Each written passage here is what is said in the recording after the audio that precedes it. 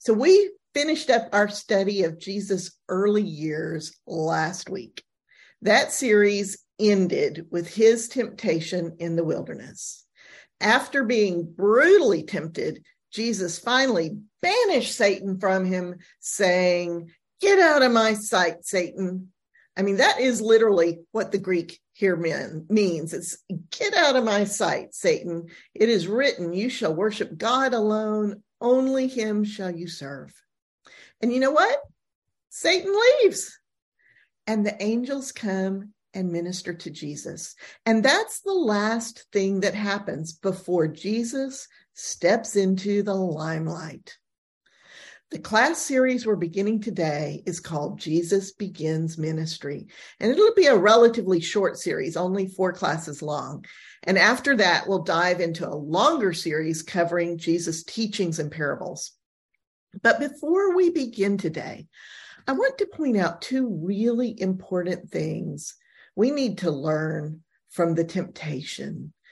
The first and foremost is that Satan, or destructive forces or thoughts, or however it is that you perceive evil, will ultimately give up. Jesus' strategy is our strategy. His strategy was first, recognize and acknowledge the evil thoughts. Don't just put them down and ignore them. I mean, notice when something evil is in your life and affecting you. Second, stop shoulding on yourself, as someone told me once. Satan used that all the time with Jesus. Satan told Jesus, well, you should turn these stones into bread and feed yourself. Pull yourself up by your bootstraps. Do what you have the power to do. So you hear that accusing you should in that phrase. And the next is, if someone is quoting a Bible verse to you and it doesn't resonate with your knowledge of God's character, of who God is, be assured that there's a passage elsewhere or a bigger context that speaks to a larger, deeper truth. And lastly, be firm with your boundaries and tell evil, no, go away. You are speaking with the full weight and authority of Jesus, who has given us, as John told us, the authority to be children of God, born of God. The second thing I want to point out is that when it says the angels come to minister to Jesus, the word used for minister is diakonon. It's where we get our English word for deacon. It means to bring food and drink and tend to someone's physical needs. Deacons in our churches should be like the angels bringing sustenance to Jesus after his long, arduous testing. At this point, I think Jesus has been a teacher and rabbi in Galilee for a long, long time. So in a sense, his ministry is nothing new. He's already got pupils. That's the Greek word translated as disciples. And at this point, there's no hierarchy at all, no Big 12. At the moment, this is just a ragtag band of folks who have begun following him around as he teaches people in Galilee about God. I think what changes after his baptism and the wilderness experience is that he now begins to speak the good news with new power and confidence. And he begins to gather more and more pupils around him, just like the prophets in the Hebrew Bible had disciples who learned their teachings, followed their example, and wrote down their sayings. That's how we got the great books of biblical prophecy in the first place, from the schools that grew up around these famous prophets. And that's exactly how we get the Gospels of Matthew, Mark, Luke, and John. As Jesus is ministering to the people, he and his followers travel south from Galilee towards Judea. And they end up down near the place where John the Baptist is baptizing folks. Jesus takes his pupils aside and spends some time with them, teaching them and baptizing them. Of course, John the Baptist disciples notice that Jesus is baptizing people, and they are not happy about the competition. They go to John the Baptist and say, "Look, that guy you said was greater than you is baptizing people, and everyone is going over there to him." And John tells them, "I can only give what I have received. I am only the friend of the bridegroom. The bride belongs to the bridegroom, not the friend. He must become greater than I." What a beautiful, humble man John the Baptist is. He understands what it means to be Elijah to the Messiah.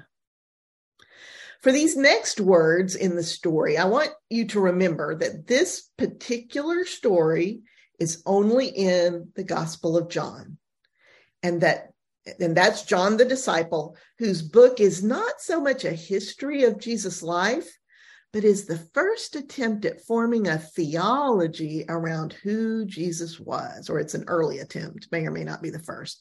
John inserts this comment: "The Father loves the Son and has given all things into his hands." These words John has them in the mouth of Jesus. "The one who believes in the Son has life forever, but the one who refuses to be persuaded will not perceive this life, and the steadfast anger of God abides on him." Now, this passage is in John 3:31 through 36. And I'm like, what? All of that sounded exactly right until that last phrase. That last phrase about the steadfast anger of God abiding on him, that just doesn't sound like God. Whenever that happens, we need to pull out our backpack tools and get to work. What does that word, translated anger, mean? Well, there's several words in Greek that are used in the New Testament for anger. They run the gamut of emotions from exasperation to out-of-control rage. The one used here, this particular one, is orge. It's that last one. And that word alone can run the gamut of emotions from indignation to wrath. So it's the translation is according to context. It's usually simply translated as anger in English. But what if, in this context in John, what if it means steadfast indignation? That makes a lot more sense to me theologically. What if steadfast indignation is how God feels towards someone who refuses to see the offer of life? I mean, after all, God has tried and tried and tried to give us life and blessings. And now Jesus has come in person with signs to prove he is from God. And still we hide our faces from God. So you have at least two options here, and they're both equally valid based on the words and the context. The first is that John really believes that if you refuse to believe Jesus is the Son of God, God's steadfast anger will abide on you. And this is traditionally how this verse is taught and would be culturally consistent with how ancient peoples viewed gods in general. But I think it's not consistent with what we know of the merciful, loving character of God. God did not bring Jesus here in order to stomp on us. I just don't believe that. So the second translation option would be that John is saying that if you stubbornly refuse to believe God's good intent, even after Jesus coming, then God will be equally stubbornly indignant with you. This is something to ponder in your own heart, holding it against the plumb line of the Holy Spirit, who bears witness within you to who God is. Well, after the confrontation between John the Baptist's disciples and Jesus' disciples, Jesus travels back north towards Galilee. It's probably best to put a little distance between these hotheads. To do this, he has to pass through Samaria, and it is a long, dusty journey. In any case, about noon that day, they come to a well in Samaria. Jesus is tired. He sits down at the well to rest, and his disciples run on into town to buy some food. As Jesus is sitting there, a woman comes to draw water. Jesus commands her, "Give me a drink." I know some translations make this exchange a lot politer, but the Greek is actually in the imperative. He demands a drink from her. The woman is utterly shocked. She says, "Wait, you're a Jew and you're speaking to a Samaritan?" Now, to get this, you have to know that the Samaritans are a splinter group from the Jews.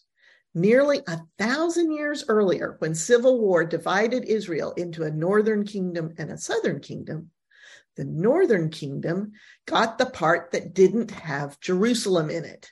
So they had their capital in Samaria, and they set up their own temple. For nearly 1,000 years, they have believed that God's dwelling is not on Mount Zion in Jerusalem, but is on Mount Gerizim in Samaria, in their temple. This made the northern Jews, who came to be called Samaritans, anathema to the southern Jews. And it's only been 150 years since the Hasmonean high priest, John Hyrcanus of Jerusalem, used his armed forces to destroy the Samaritans' temple on Mount Gerizim. That is a fresh wound. The Jews and the Samaritans are not on speaking terms. They hate each other. Furthermore, the woman points out that she is, well, a woman. What on earth is a Jewish man doing talking to her?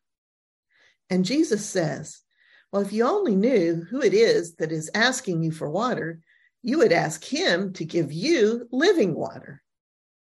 She says, "Lord," which simply means sir in this day and age. "Sir, how would you get this living water? You don't have anything to draw it out of the well with.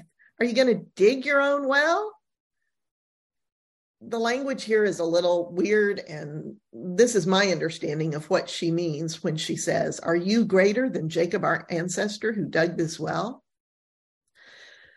And Jesus says, "Well, anyone who drinks water from this well will get thirsty again. But anyone who drinks from the water I give them will never be thirsty. In fact, the water I give them will bubble up in them, becoming a spring of eternal life, life-giving." Now, the woman gets kind of snarky with him at this point and says, "Well, I want some of that water. Then I won't have to keep coming out here all the time to draw water out of this well." And she probably thinks he's a little nuts. And Jesus says, "All right, go call your husband and come back here." And the woman shoots back, "I don't have a husband." And Jesus says, "You are right about that. You have had 5 husbands. And the man you're with right now is not one of them." Well, that stops her in her tracks. The woman realizes all of a sudden that this man must be a Jewish prophet. So she brings up to him the deepest wound of her people, the thing that hurts her heart the most, the thing that prevents them from ever reconciling with the Jews. She says, "Our ancestors have always worshiped on this mountain, but you Jews say we cannot worship in our own way. You say we have to go to Jerusalem to worship." And here on Mount Gerizim, where the Samaritans had built a temple in opposition to the temple in Jerusalem, Jesus gives his answer to world religions. He says, "You worship what you do not know. We worship what we do know. For salvation," that word means rescue, "is from the Jews." Jesus agrees with her that the Samaritans and the Jews worship differently. He doesn't go so far as to say the Samaritans worship a different God, just that they don't know what they worship. Then Jesus adds an amazing statement. It's a condition applying to both the heretical Samaritans and to the Jews. Jesus says, "But God is spirit, and those who worship him must therefore worship in spirit and in truth." The word translated truth here also means reality. You can translate it either way. I think Jesus means reality here, but that is just my opinion. Jesus says this is the kind of worshiper God wants. No faking it. Jesus does not say that God particularly cares whether you are a Samaritan or a Jew, does he? What he says is that what matters to God is that you worship God as God is, as spirit, not tied to any particular place. And also that you worship in truth, in your actual present reality, which would mean that you are genuinely worshiping in spirit and not just saying empty words or faking piety. You are worshiping in relationship. Now, the woman is completely confused by this. She definitely does not get this. She says, "Okay, then. Well, I know the Messiah is coming, and when he comes, he'll explain everything to us." She basically tells Jesus his answer was not all that helpful. And Jesus says, the person speaking to you, I am the Messiah. If you notice, this is the first time Jesus has ever actually said those words, at least in the stories available to us. John the Baptist has said things. God has spoken from heaven with his approval of his beloved son, but it is to a non-Jew, a heretic, and a woman that Jesus first speaks his own truth. The woman is flabbergasted. A man she now knows is the Messiah has just told her she's had 5 husbands and is now living with a 6th man, which is all true and he had no way of knowing. And he's told her he will give her water that will bubble up eternally. This is huge. Right about then, the disciples get back to the well with lunch. They are shocked that Jesus is talking to a woman, but none of them is brave enough to call him out about it. The woman takes off running. She goes back to town and says to the people, "There's a man out by the well who told me everything I ever did. I think, is it possible that he could be the Messiah?" And of course, everyone comes to see. Meanwhile, back at the well, the disciples are urging Jesus to eat some of the, food they brought. But he says, "I already have food." They look around. They ask each other, could someone have brought him something to eat already? They don't understand that Jesus is filled to the brim with this powerful exchange with this non-Jewish woman. This woman who had such a deep wound in her heart over how to seek God, and be a woman whose whole people had been denied access to God because they were worshiping the wrong way, according to the Jews. She felt like they had been denied access to God. Jesus is here to say, no, God is spirit. Worship God as in spirit and in your own reality. Jesus explains to his disciples, doing the will of the one who sent me is my food. So think about that. What exactly has Jesus been doing? What aroused such a strong response of the Spirit in Jesus in this exchange? It is giving the good news to this Samaritan woman that God desires anyone who will worship both in spirit and reality.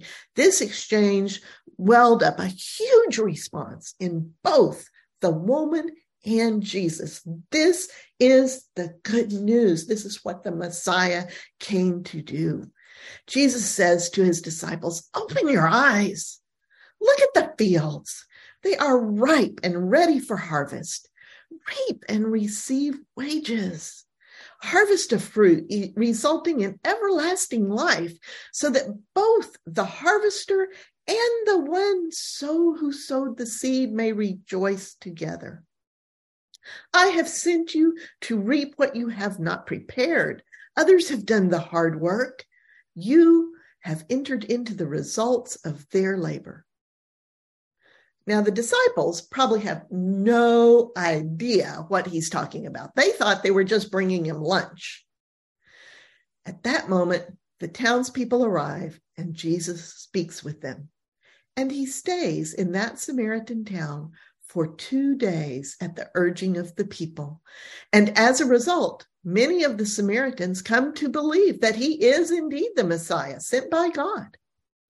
They tell the woman, we no longer believe just because you said he told you everything you ever did.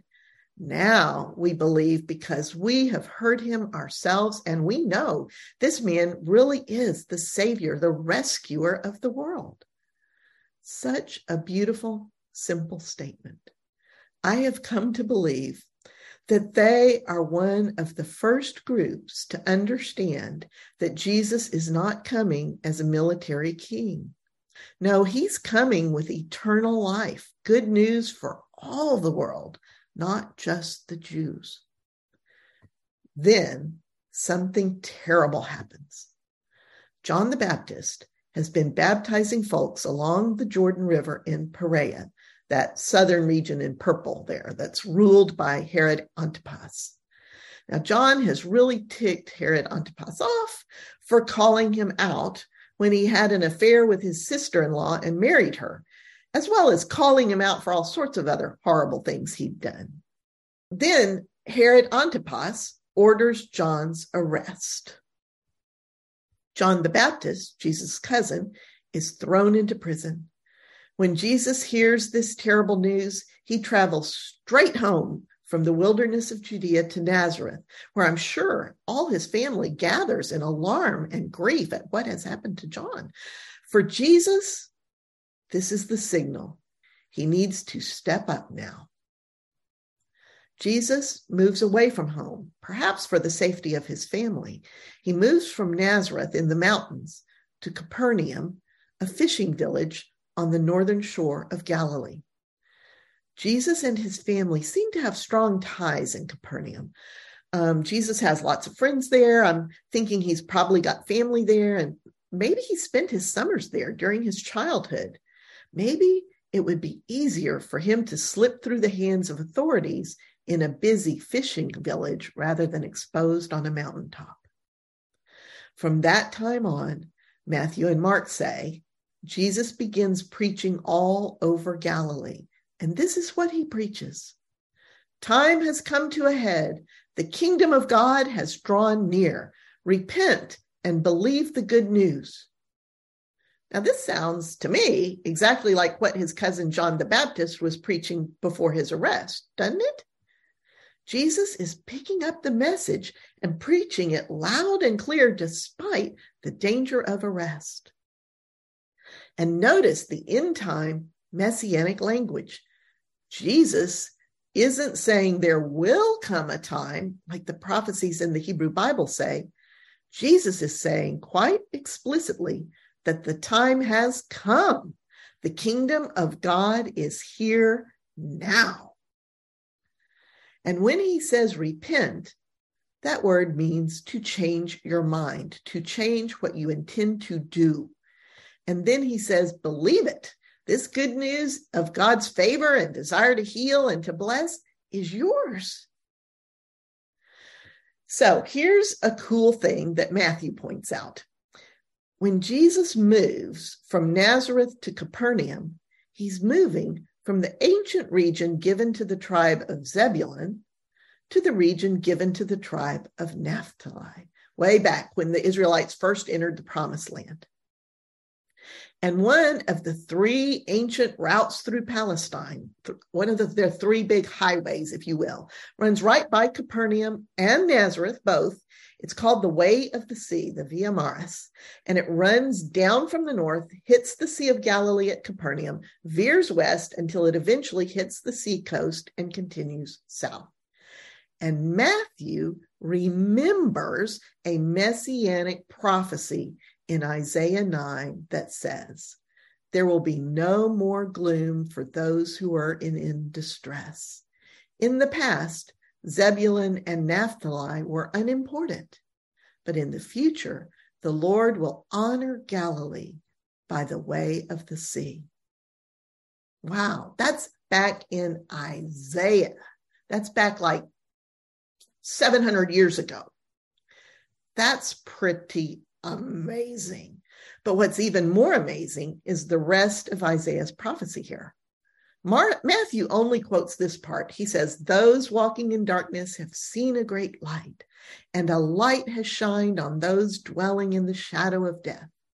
Now, this is another very famous passage, and one all the Jews recognize immediately as being from Isaiah 9. They would know the whole rest of the prophecy. This is a big deal prophecy that they've been studying for 700 years.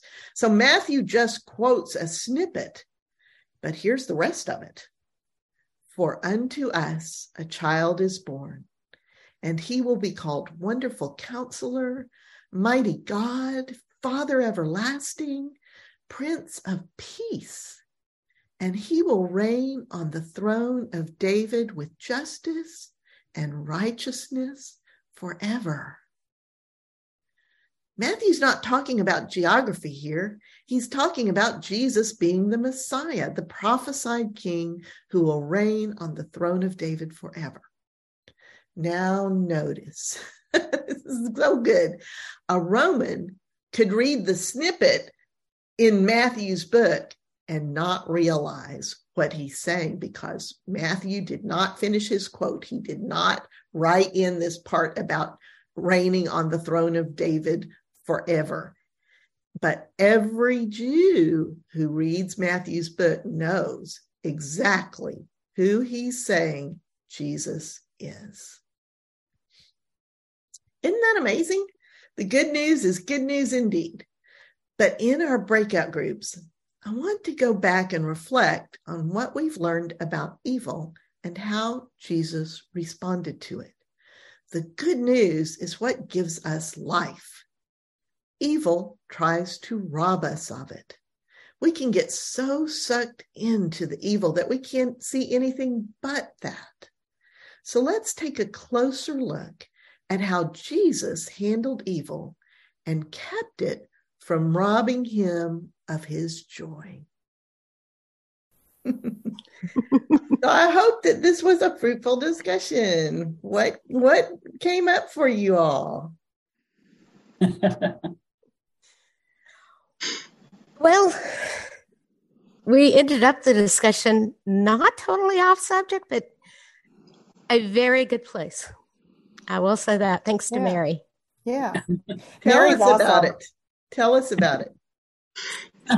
Well, I said, and you all that know me know I come out of the Catholic tradition, and the part that I love so desperately is the story of the woman at the well, for so many reasons, and reasons that all our group identified. There was no judgment. There was inclusion. And I said, for me, what strikes me is that, and Gil, I'm drawing on your words, that that was the first time he revealed who he was to, and he chose to reveal himself to a woman. And then she went back to her community, and you said that was the first time that a community started to understand that his mission was peacemaker and Messiah and all the things we know about our God, and not the warrior. And I just said, in my tradition, it's wrestle with. And I told Gail when I first met her, I'm in awe of any ordained woman priest that I meet, because I just think that is the fullness of our belief in the divine. It's not male or female. It's both and. And I'm sad in my tradition that we believe in both and, but we have not stepped forward to ordain women. So this is The Woman at the Well is one story that I deeply love. It challenges me in my own faith tradition. I wrestle with it every time. I'm enjoyed at the fact that he chose a woman, and it was pointed out that it was a Samaritan woman. A woman with 5 husbands. I mean, all the things we know, and yet the Christ chose her to reveal himself. And I put it very locally.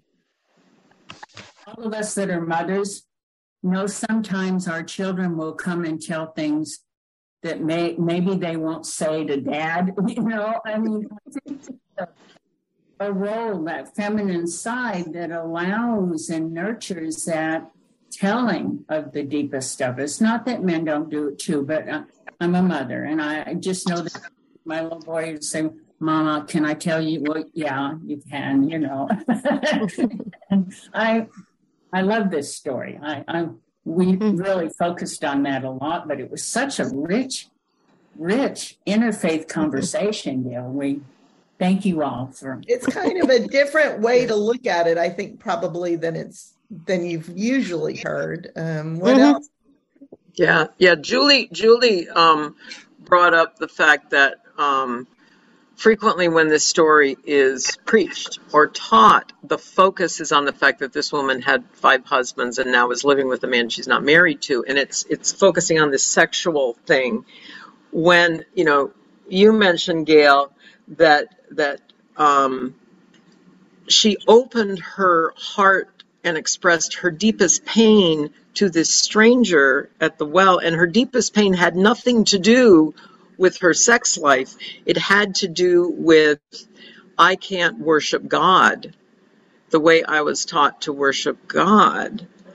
And that the point was that Jesus said, God is here for everyone. And that God sort of bypassed all of the stuff that people would tend to focus on in this woman's life. She's a Samaritan, so she's a heretic. She's a woman. She's, had 6 men at least that we know of. And instead, Jesus drilled right to the core, which was, you feel cut off from God. God is not cut off from you. That's pretty powerful. That was awesome. And if Jesus could say that about her, who had every disadvantage, everything going the wrong way for her, being a woman, a Samaritan, having all these husbands, and then Jesus was saying that it's available for everybody. Mm-hmm. Yeah. And it's a shame that we took away, in addition to all these other wonderful things that we took away, is the fact that God values women. Over and over and over. In many, many religions, women are not valued. And this was not a go and sin no more kind of situation either. I think he understood the trauma she had experienced, And I tell you, if you watch The Chosen, that TV series, they do a fabulous job of picking up that thread, this particular thread of Jesus locking in on her trauma in this particular episode about the woman at the well. So it's a different. They get to embellish in ways that I don't, because I'm sticking to the text. But how they handled it was really beautiful. Well, and one thing we said, Gail, or I said, and I think I had agreement, is all of us come out of traditions, so we bring the beauty of it and the joy of it and the wound of it. There's a history of wounding in organized religion, and yet we I quoted Richard Rohr. He says a mature spiritual mind holds the paradox. And the paradox is you can see the beauty in your tradition and you can hold the wounding as well. And I think that that's what this whole story was about, that, she had the wounding and Jesus was not judging it. He was welcoming it. It was, revealing it back to her, which a good so does. You listen to what your patient says, and then you bear it back to them, because that's the wound. And it just, something you said that as old as I am, I never got it. I just never got it. When you talked about the spirit and about the view on world's religions, that you worship in, and I don't even like the word worship personally, but that's another conversation. I don't think our God requires that. But the putting together the reality in the spirit, that was a different way I have heard that. And I thank you for that, because that was something I've never heard said that way. And it took me to, we've always been involved in other churches because I believe our God's real big. And this little church that we would visit at times in California, they would say, listen, after the readings, they would say, listen to what the Spirit is saying to you. Now, in my tradition, I was a lector, and we would say the Word of God. That's how we ended. But in the Episcopal Church, they would say, listen to what the Spirit, and all of a sudden today, all of that made sense. When you explain that, the Spirit and the reality. Thank you. Thank you. Yeah. It's interesting that you said that, Mary, because I'm now, I have recently become a Methodist, which is a very new tradition for me. Me too. And after the scripture reading in the morning, they always end with, for the word of God in scripture, for the word of God among us, for the word of God within us. Ooh. Thanks be to God. I like that. Ours just says the word of God for the people of God, and then we say thanks be to God. Yeah. But I like that sort of, looking at it kind of, I think, goes back to the Methodist quadrilateral thing, where you're looking at what's in scripture and you're looking at what is tradition, but you're also looking at how the Spirit speaks to you as an individual. Mm-hmm. Mm-hmm. And I think what I was trying to tease out of the verse here was that we just roll. If you're a lifelong Christian, this just rolls off the tongue. You worship in spirit and truth, and truth then gets defined in a baseball bat kind of way. Mm-hmm. It's who, whose truth are we talking about at that point? And people claim to know the truth, and right. Where the only actual truth is God.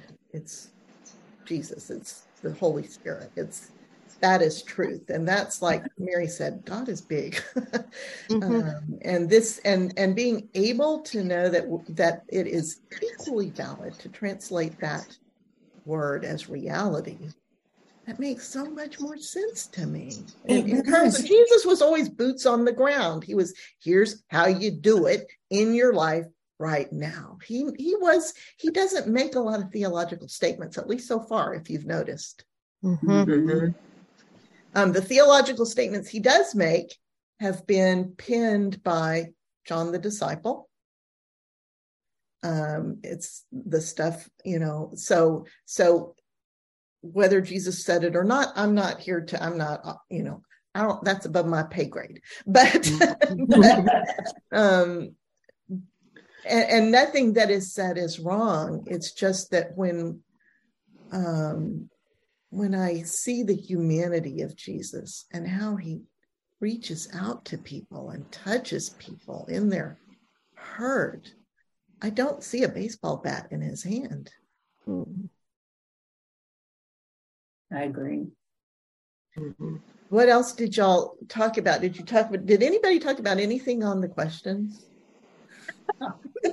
Well, we had a really nice discussion about the first one. Okay, pull up a little bit, Julie, so we can hear you. Choke up. We had a really nice discussion about the first one and about evil coming into your life, and we came up with all sorts of things like, well, I'm going to have everybody else say, but because I can't remember everything. Well, okay, Marlene. Speak for me, please. You said a lot about abuse and feeling shame and taking responsibility for things that you're not remotely responsible for. Yeah, and then Woody, I think you should talk too. But the idea of frequently, we are taught that even if we have a thought that comes in our head that is evil or hurtful or inconsistent, sinful, that we are to blame for having had that thought. And that means we are a terrible person, and that means we are broken, and that means God can't look on us, and, blah, blah, blah, blah, blah. Where especially people who have been abused, anything wrong that happens, they take the blame for. It must have been me. I can't think of what I would have done wrong, but I must have done something wrong because, this is happening to me. I deserved it. And then if we have a thought that would be considered an evil thought or a selfish thought or an angry thought or, whatever, then I am a terrible person. And it becomes an additional burden of self-loathing and self-denial. And then another way that people react to evil thoughts is to blame others, not ourselves, but to be judgmental and blame others. Mm-hmm. Yeah. And isn't it interesting that in the wilderness, Jesus had these evil thoughts? We talked about that too. It's personified in the story as Satan speaking, but we're talking about the same thing here, right? Yeah, we were talking about that too, that Jesus, in order to fully experience humanity, had to be fully human. And therefore, the experience of the temptations in the wilderness, whether it was actually Satan, an entity who was having this dialogue, or an internal dialogue that Jesus was having, and it was presented as a personification who was doing the tempting, that's a very human thing. Mm-hmm. And Julie brought up the fact that, Jesus needed to be fully human and not just God in a human body. And those experiences allowed him to empathize with other people who were having evil or selfish or sinful thoughts. Mm-hmm. Yeah. Thank you, Marlene, for explaining what I was saying. Jesus has come to show us how to be children of God who are experiencing our humanity. I think Chardin said something like, we are not human beings having a spiritual experience. We are spiritual beings having a human experience. And I think that is what Jesus was coming to show us. Jesus was coming to flip our whole worldview upside down. So what about that last question about seeing people where we're seeing other people living a sinful lifestyle or making terrible choices or harming other people in the world? I mean, we're fighting wars right now in the world over some of this stuff, both with bullets and with the ballot box. What Where is Jesus in this?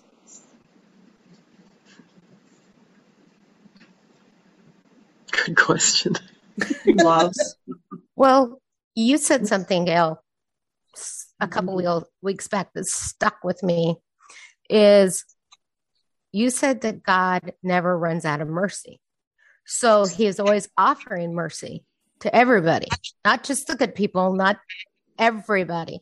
So when something's going on, you have to remember that even though a person's actions may not be what I would want somebody to do, God is still trying to reach out to him. Because I always had this thought, why didn't God just stop it? Why didn't he stop Hitler? Why didn't he stop slavery? Why didn't he just stop it? I never even thought about it coming from God's point of view.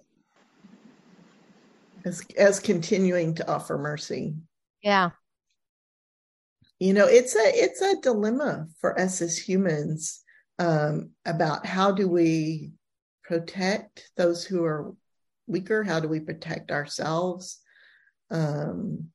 without doing violence to the other person? How do we?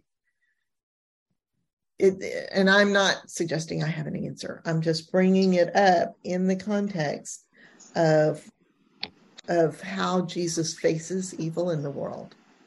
And one of the things that strikes me is he did not come as a military king.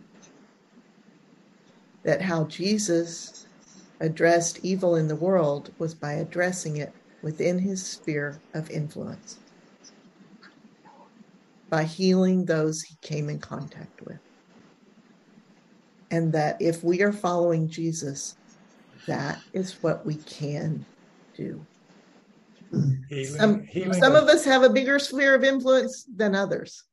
Healing and forgiving and loving. That's right. Those are all synonyms, I think.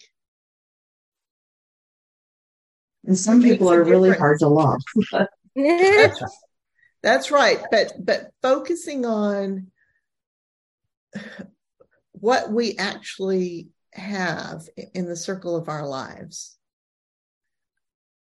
we can do a great deal of good if we are not encased in our homes. Whenever the subject of love comes up, I always have to remind myself that Christian love is not, that doesn't mean you feel warm fuzzies for somebody. It means you act in their best interest. And acting in their best interest may include healing and all sorts of other things, but it doesn't mean feeling warm fuzzies. Exactly. Something that I always think about is God loves them as much as he loves me.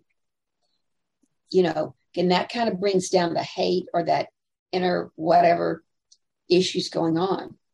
Mm-hmm. And sometimes it's fear that's going on, right, Gladys? Mm-hmm. Right. Yeah. And sometimes our sphere of influence is within the walls of our home. I know it is for Gladys right now. That is where her love is being expressed in a self-sacrificial way. That's not necessarily the case for me. My sphere of influence is a little bit in different places right now, just because of and each of us is in a different place in different seasons of our life. I think all that Jesus, and the verse that I highlighted was all about being aware that the time is here, the time is now, that we are being called to pay attention, not to live on our iPads. So, for whatever that's worth. Okay, we're about to wrap it up today. Any last comments? It was great. Well, I'm sorry, go ahead. Go ahead, Woody. I had a very random thought. Somebody, I guess, I can't remember if it was you that said this or somebody in our breakout group, but it was like, after he started preaching, a lot of people started following Jesus. And so he had a group around him already before he chose his disciples. Yeah.